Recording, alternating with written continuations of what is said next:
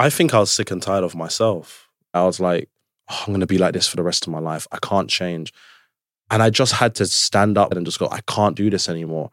I've got a life to live. I've got people that love me and that care about me. And I still have my struggles. I still have the thoughts, but I know what it's going to do. I know how it's coming and I know what is going to happen. So for me, it was knowing that I can't change OCD in that sense, but I can change my response to OCD. Welcome to the Hurt to Healing podcast with me, Pandora Morris. I've been fighting an uphill battle with my mental health for many years, and it's only now that I've started to see some glimmers of light. As part of my own recovery, I've made it my mission to support as many of you as possible on your own healing journey by sharing conversations that are more honest and more raw than ever before.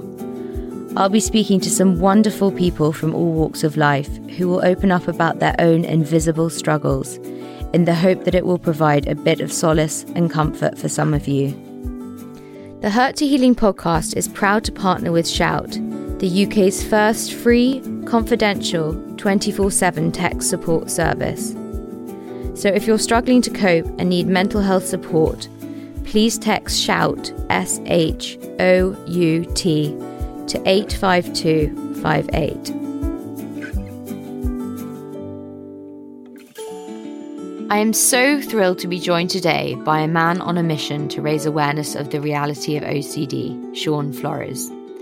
When people talk about OCD, they often talk about it as a quirk or something almost productive, but anyone who lives with OCD, like myself, knows this couldn't be further from the truth. Shaun has suffered from OCD since he was 27. He initially struggled with obsessive thoughts about his sexuality, and it quickly moved on to harm, in particular sexual assault. When these thoughts initially took hold, Shaun became depressed, and life became a burden he no longer wanted to carry. In today's episode, Shaun shares his story and talks about why there is an urgent need to develop new and better treatments for OCD, something which is also a big passion of mine. I hope that anyone listening who is struggling with OCD, that Shaun's story will reassure you that you can, in fact, emerge stronger and better.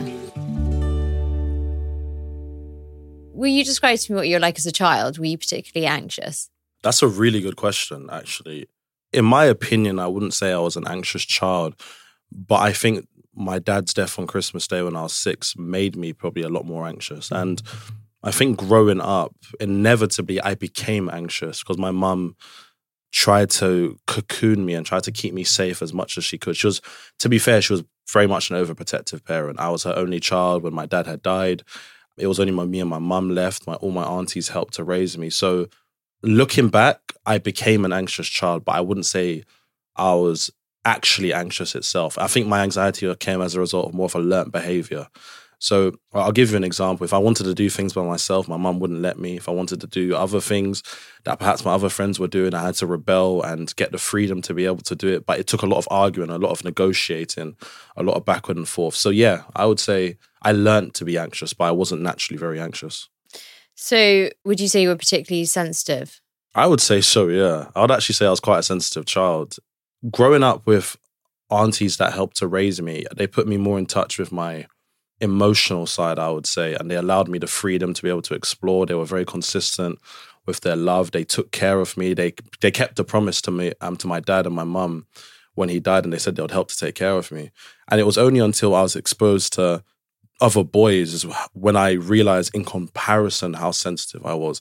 And that's when I started to really hate how sensitive I actually was, because the idea of what it meant to be a man was very different with the other boys that I went to my school with. And I went to a school that was 80% black boys and the rest were other ethnicities. So it was a very black dominant culture. And at the time, I remember I preferred listening to like R&B, love songs. I actually quite liked a heartbreak song. I remember after my first heartbreak, I listened to Script, The Man Who Can't Be Moved.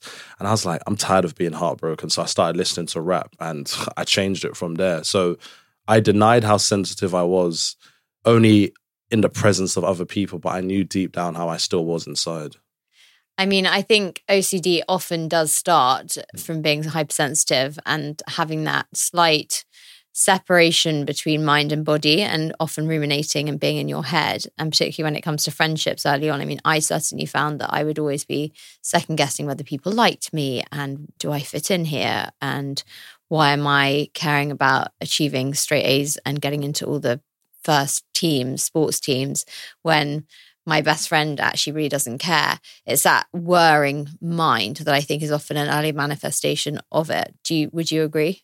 So the more I've actually spoken about my story is the more I've been able to go back and to dissect more of what happened.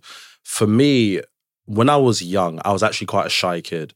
And I was shy because I grew up in quite a conservative home. So all we pretty much did was I went to school and I went to church on a Saturday, and that was it. I didn't really do anything else. It was only until I said to my mum, I want to go out and do a lot more, was when I realized, again, I was shy in comparison to other people, but I was quite intelligent. Yet the first experience I would say from, as I said, dissecting my story has been when I worked in an addiction clinic. So I worked with some service users who were all struggling with drugs and alcohol addictions. There was a young man that had killed himself as a result of his alcohol addiction, and he was gay. His family didn't accept him. I remember this moment. The mood in the room was just so down. It was depressing. And when they said he had killed himself, he had hung himself, all I remember was I was just having constant thoughts of suicide. And I said, I'm never going back to this clinic. And I went home and I just cried my eyes out because I couldn't understand why I was having these thoughts. It didn't make sense, but time carried on for a long time after that. And then I had health anxiety, and my health anxiety I thought was normal. I just thought everybody has a bit of anxiety about some stuff, but I realized, no, hold up, there's something not quite right. So what happened after that was whenever I had like an intrusive thought around if I had HIV or if I had an STI, I quite literally would cancel all my plans in the day and run to a sexual health clinic and get checked. And you probably notice yourself that no amount of evidence that you get almost gives you the answer that you want. So every time I looked at it, I was like, no, it must be wrong. There's something else that must be going on. Now, after that, I remember I had a dream, and this dream was with a guy in boxers, and I just woke up 100% convinced I was gay. I remember I looked up at the ceiling and I couldn't stop obsessing. And as a result of the anxiety, I'd thrown up. And I just kept looking for evidence. If I was around my male friends and they touched me, or if we spent time together, I'd just be sitting in my head ruminating, chewing over the idea that I must be this and I must be that. Then after that, this was the penultimate before the final one, but I was with a girl that I was seeing, and just the word rape popped into my head, and I just completely had a huge panic attack. Because for me, I believed to ever have that thought meant that I was going to do it. That's how I almost had process the idea of how people become a rapist or are rapists. And I screamed at her to leave. And I tried to go to sleep. And when I went to sleep, all I saw was slashing images, and suicide kept popping into my head. So I called the mental health team, and I was convinced I was hearing voices. In my head, I was like, no, I'm hearing voices. There's something wrong. There's something not quite right. So I started to see a therapist after that. I saw a psychodynamic therapist. Psychodynamic therapy is the worst thing you could ever possibly have. So they put me further down a rabbit hole, questioning myself, going over and over and over. And I just couldn't stop. Every day, everything I did was questions. From the minute I woke up to the minute I slept, it was anxiety it was just on a hamster wheel constantly over and over again. Then when I was out with one of my friends, I was on the bus and there was a guy in front of me, and it's the thought, fight him, popped into my head.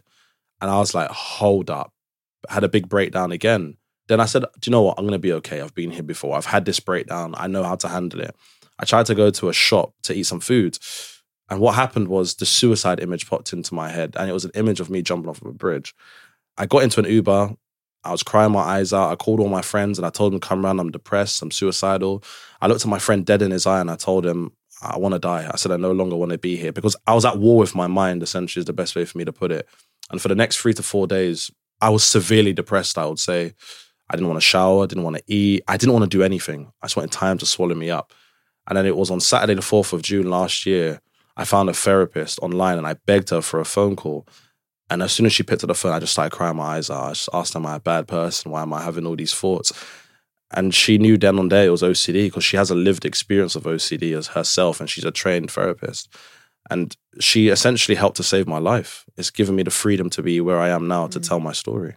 So, Shaun, I just want to backtrack a bit, because that's a huge amount of information, and thank you for sharing it with us. And there are so many points that I relate to. And as you know, with OCD, it morphs into everything. So it will start with something small, and then suddenly you'll be thinking about, for me, it would be the number 6. And then suddenly it turns into being this perfect person. And then suddenly it's like, I'm having to only converse with right people, and your mind starts then going into rumination, and the obsessive thoughts start to become far more covert, and no one really knows what's going on. And it's often, it lives inside our brains, which I think for lots of people is just so incomprehensible, really, that you can have this second brain wearing away.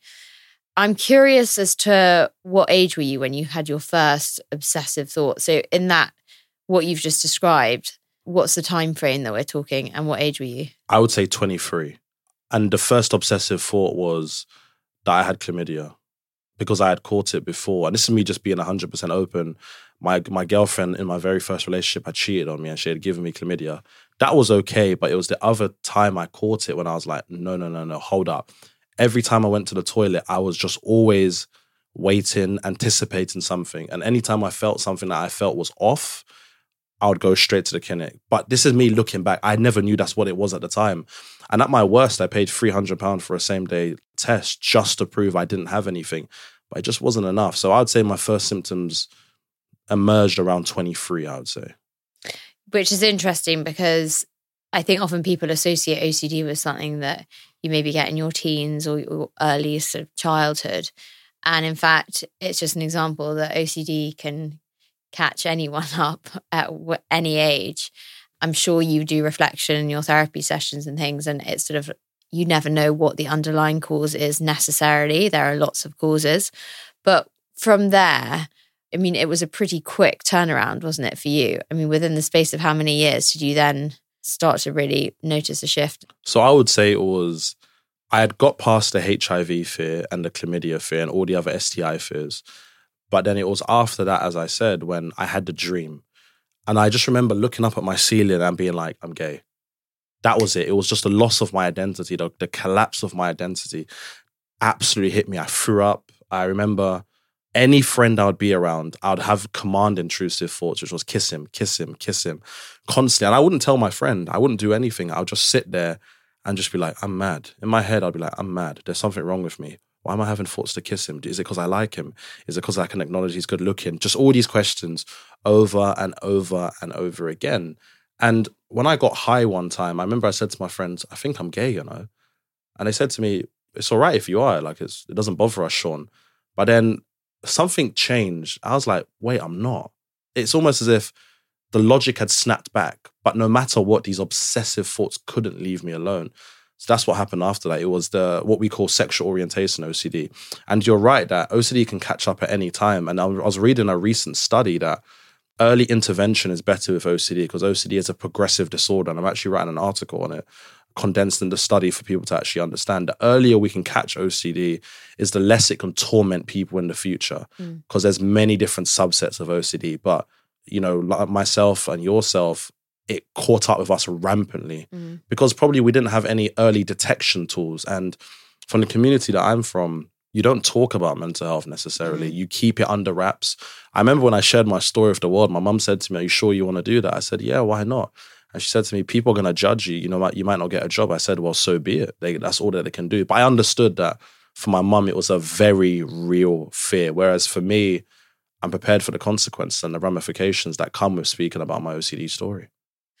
So what then was your friend's reaction? Because as you said, you grew up in an environment where mental health wasn't necessarily something that was a subject that people were open about, nor was it common to come across a guy like you suffering with OCD. What gave you the courage to speak up? Well, this is a really good question again, because the moment for me was, I remember I was still in therapy and I used to see my therapist once a week. And I said to her, I need to see you twice a week because the breaks between our therapy sessions were too long. I was still modeling at the time. I was still having to try and work, but my mind was not in half of the things that I was doing. I was going through a lot of depersonalization and derealization. I remember I would eat food, and you've probably had this, but the food's taste is absolutely blunted. There's no taste, nothing. I was eating simply for purpose and for function, essentially. And it was I can't remember the exact day, but I was having all the schizophrenia thoughts. I was having the thoughts that I'm hearing voices, I'm seeing things. And I quite literally just said to myself, fuck this. I'm not doing this anymore. I'm sick and tired of being depressed. I'm sick and tired of laying in my bed all day and crying and being upset. I have to change my life. So I went downstairs and I opened up my Google documents and I just started to write my story.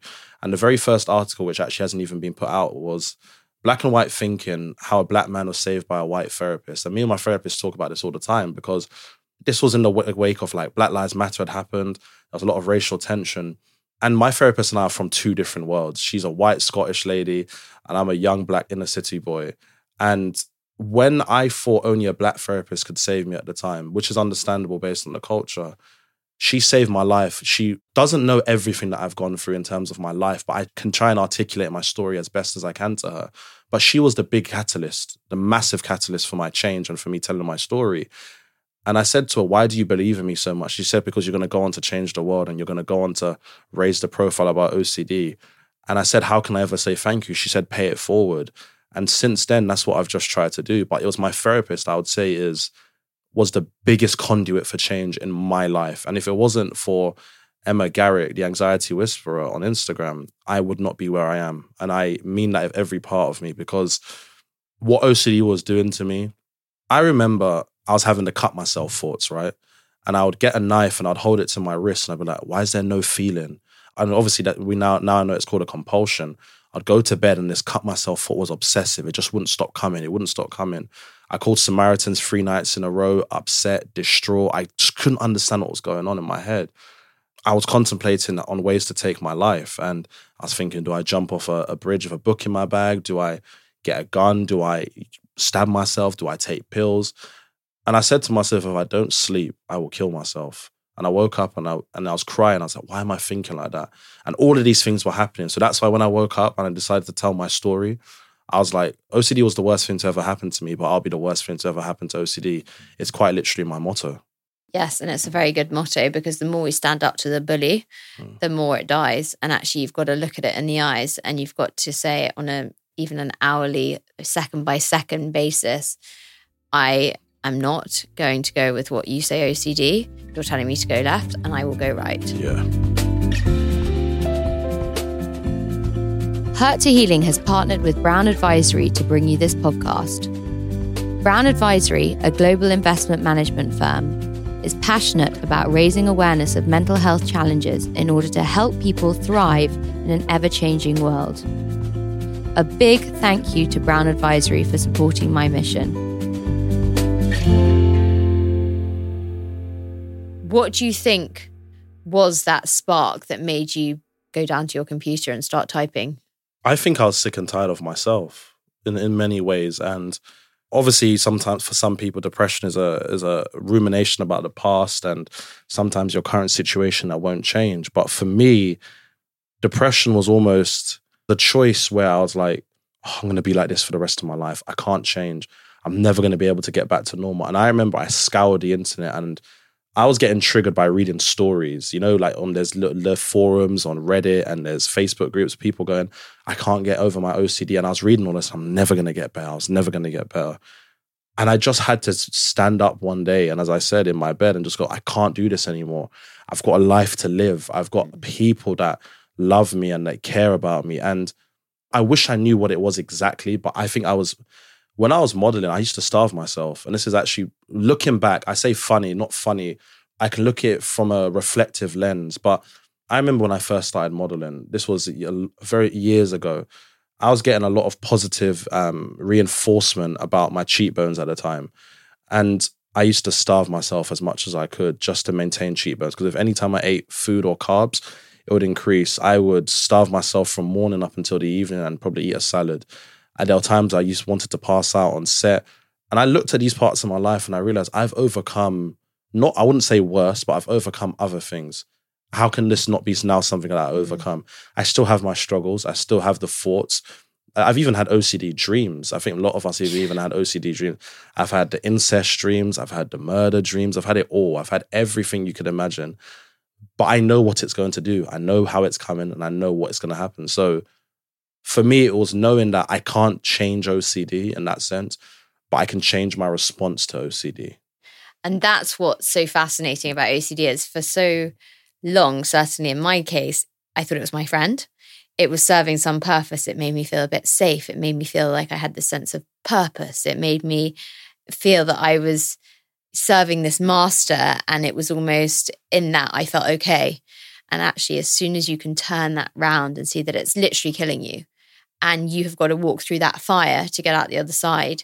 And that's something that I've discovered in recovery is there's no way round the fire. You have got to walk through it, and it is horrible. And at times it feels so overwhelming. And I'm having an obsessive thought, even sitting here at the moment. Yeah. Something can ignite in your head, or you'll see something that's new or that triggers something. And suddenly you'll go back into that ruminative, oh my God. And I know sitting here, I've got to fight it. And I'm here and I'm present and I want to be focused on you. But there's that whirring anxiety that's going on in my head. And I'm like, why can it not just go? Just go away. But actually, you've just got to let it be there, but not react to it.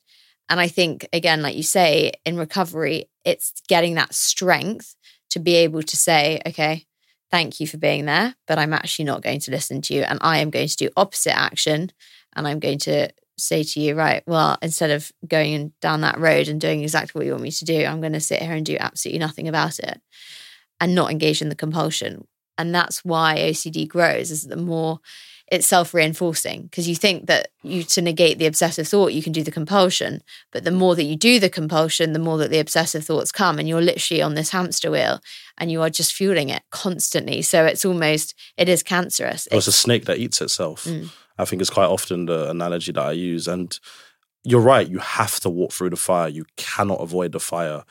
You know, when I was at the worst of my OCD breakdown last year, I still had to do things, even when I didn't want to do anything. You know, you're right. We still all have triggers, but one of the best things that I've been able to understand with OCD is that your brain can change. Those neural pathways, neuroplasticity exists. You have to retrain your brain. And one thing I learned with anxiety, I remember I was so angry with anxiety, and I looked up a channel called Dr. Tracy Marks, and there's also Therapy in a Nutshell.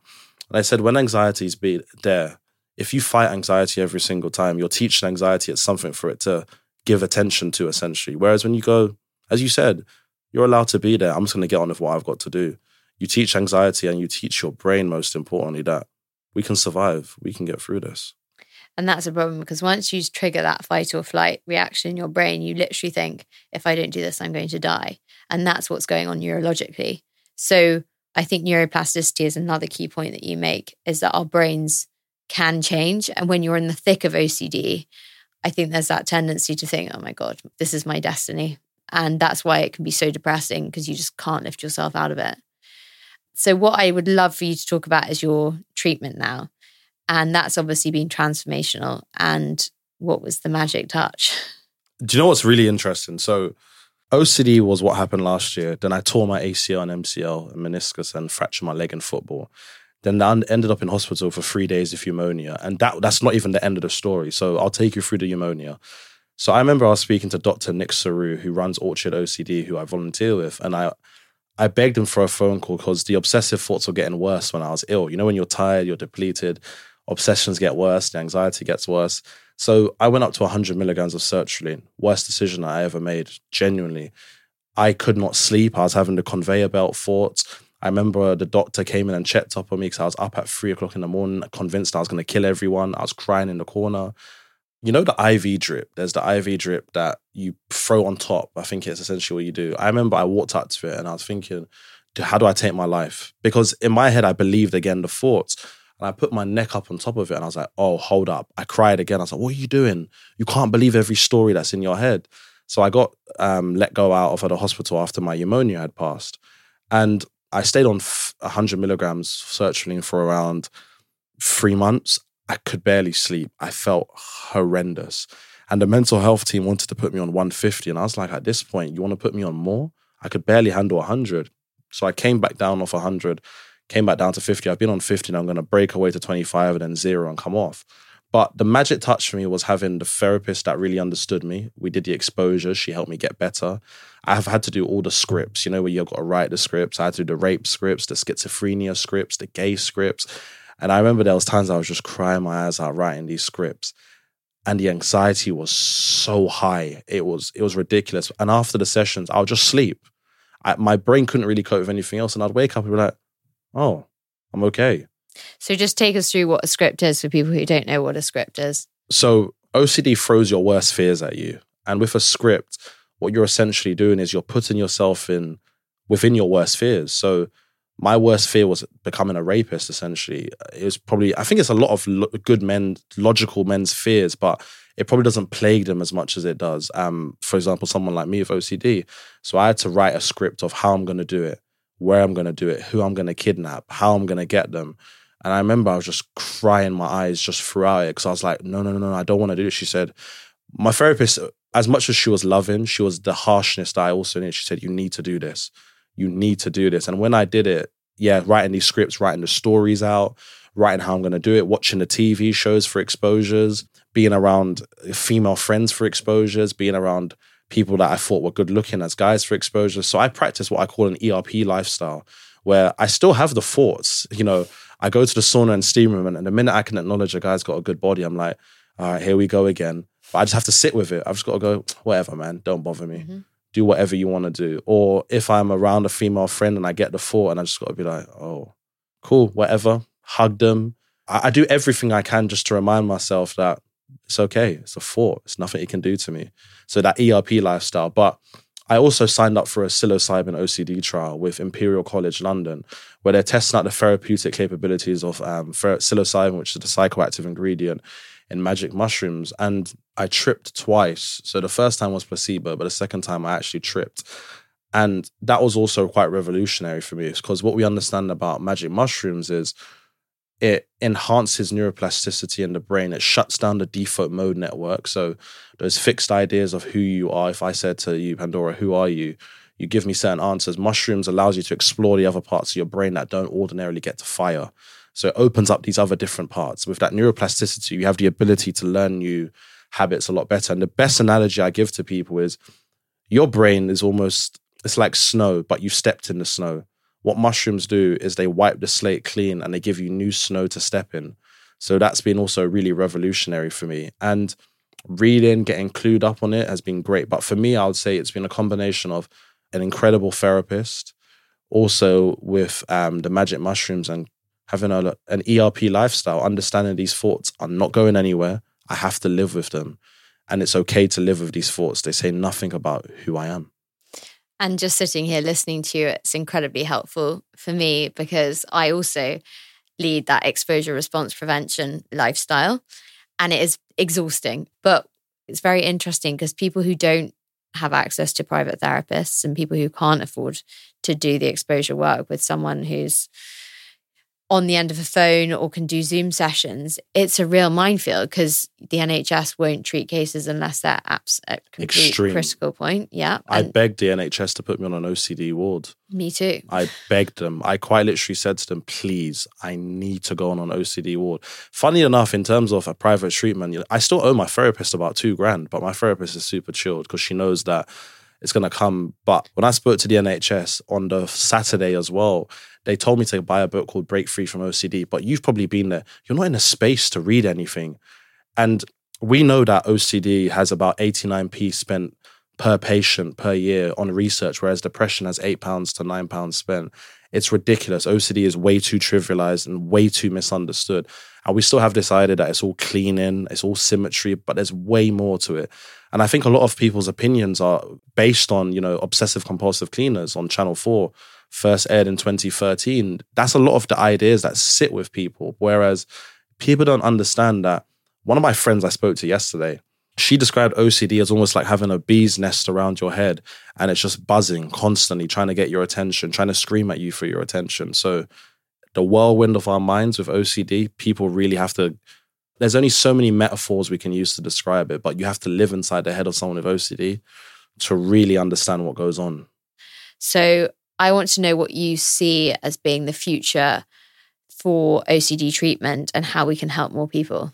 I'll start with your second question, how we can help more people. In my opinion, the way that I'm going to try and help more people is I want to try and become a therapist. That's one of my plans. I want to do an accredited course and I want to try and make mental health services a lot more accessible to people. Because you're right, you and I are in an incredibly privileged place to be able to have people that care about us, have people that would help us. Whereas I know Many other people don't have that privilege. So I want to be able to do that for people. I want to be able to run a service based on that, ideally. So a lot of the work I'm also trying to do outside of that is I'm hoping and aiming to deliver 2 TED Talks on OCD, and also the future of psychedelic treatment. I think psychedelics are proven to be, well, revolutionary for when it comes to anxiety-based disorders and any other mental illnesses and disorders. So ketamine, LSD, MDMA, psilocybin, it's an exciting revolution coming up.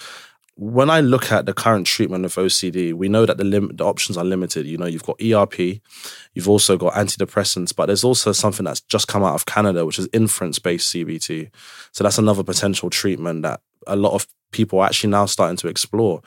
Also, when I look at some of the residential places that offer OCD treatment, most people can't afford £4,000. The average person in London, I think, doesn't even have up to £800 in their savings, if I remember correctly. We have to make it more accessible. And why this is important is because when you have a society that's functioning, they add more to the society than having people who aren't quote unquote functioning. If you take better care of people, they can put more into the system, which inevitably creates greater output for people. So that's the best. You have to almost argue with a capitalist about why we need to be able to exploit people by having them fully functioning rather than not having them functioning. So it's about trying to make that argument. As well, what I think is the biggest issue that we have with OCD and treatment is we don't have enough research that's being pushed out. As I said, if the average OCD patient has 89p spent on research, whereas with depression it's £8 to £9, that's a drastic cut with money. So the more conversations, for example, like people like yourself and I have, using the platforms that we have, we inform people and we get people to understand that OCD is not a meaningless, trivial mental illness. It incapacitates people. It leaves some people stuck for years in their house. Some people never leave their room. Some people can't just get over it. And one of the biggest things I've had to really get people to understand is OCD takes lives. And one of my biggest questions I always ask, especially as a man, is I know how much I suffered with these thoughts. How many other men have killed themselves as a result of their thoughts? I've had messages from people. A guy literally messaged me and he said, "You saved my life." And I said, "What do you mean?" He said, "I saw your story." He said, "I 100% have OCD." He said, "Please, can we have a phone call?" We had a phone call and he started to see a therapist. I've had hundreds of messages from people that suffer in absolute torment and silence, and especially from the community that I'm from. I'm hoping that with my addition to the OCD community, which I think quite often has a certain kind of representation, and quite often it's a white female space, which is no fault of the people within it, because other people just don't talk about their OCD because of the challenges and the stigmas. But I think the wider the representation we have with OCD is the more audiences we can reach for people to actually understand that, hold up, there's a dire need for people to get the help that they actually, well, deserve, most importantly. So to finish up, I want to ask you, you've talked about wanting to become a therapist, and I am interested because do you think that you can reach enough people by just being a therapist? I would like to believe I could reach a good handful of people by becoming a therapist, because when people message me, I would love to be able to actually help people, you know, with the right tools and so much more, but I can't. I can only really give them some advice and some tips without trying to reassure them or play into their compulsions. Or I can just signpost them. That's only so much I can do.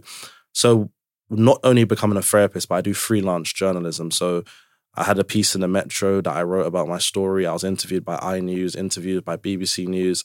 I've got a lot more articles coming out. So I wrote a recent piece on why we need more ethnic minorities in OCD trials. And I'm going to be writing a new piece about the importance of early intervention of OCD. So I'm trying to not only, when I become a therapist, that space, but I want to use the social media platforms that I have for good, because freelance journalism is fantastic. I'm going to reach more people with that. I want to use the collaborations I have with other charities, because people forget quite often that I never got a lot of what I got from being handed to me. My friends and I laugh about it. They call me a legal harasser. I will bother the life out of people to get an audience with them, for me to be able to tap into their audience so I can help more people and I can reach more people. I even had, a message yesterday from a lady that said, "I saw your stuff and I have OCD as well. I'd love to know, how can I join your WhatsApp group?" that's what I do it for. So using the mechanisms of social media, my journalism, my public speaking as well, I'm hoping that I can eventually get a TED Talk so it reaches more of a global community, because we know TEDx, not to downplay, it's a big achievement, but TEDx is more for a smaller local community. And probably using the power of marketing. I think marketing is such an important thing. So it's a good question, because I know I have to use many facets to get the message out there, because one is never going to really be enough. Well, I look forward to collaborating, Shaun, and I just can't thank you enough for coming today, because you're inspirational, and certainly so much of your story resonates with me and will resonate with so many other people. So a huge, huge thank you. No, I'm thankful for you giving me a space on your platform to be able to tell the story. There's so many of us out there, and that's what's the most important thing. So the space you've provided me, hopefully it changes people's lives and lets people know, most importantly, they're not alone and they never were alone. Thank you for listening to this episode of the Hurt to Healing podcast. I'd love for you to subscribe to the show or to follow me on our Hurt to Healing Instagram at Hurt to Healing Pod. You might also have a friend or family member that you think might benefit from hearing this conversation. So please spread the word.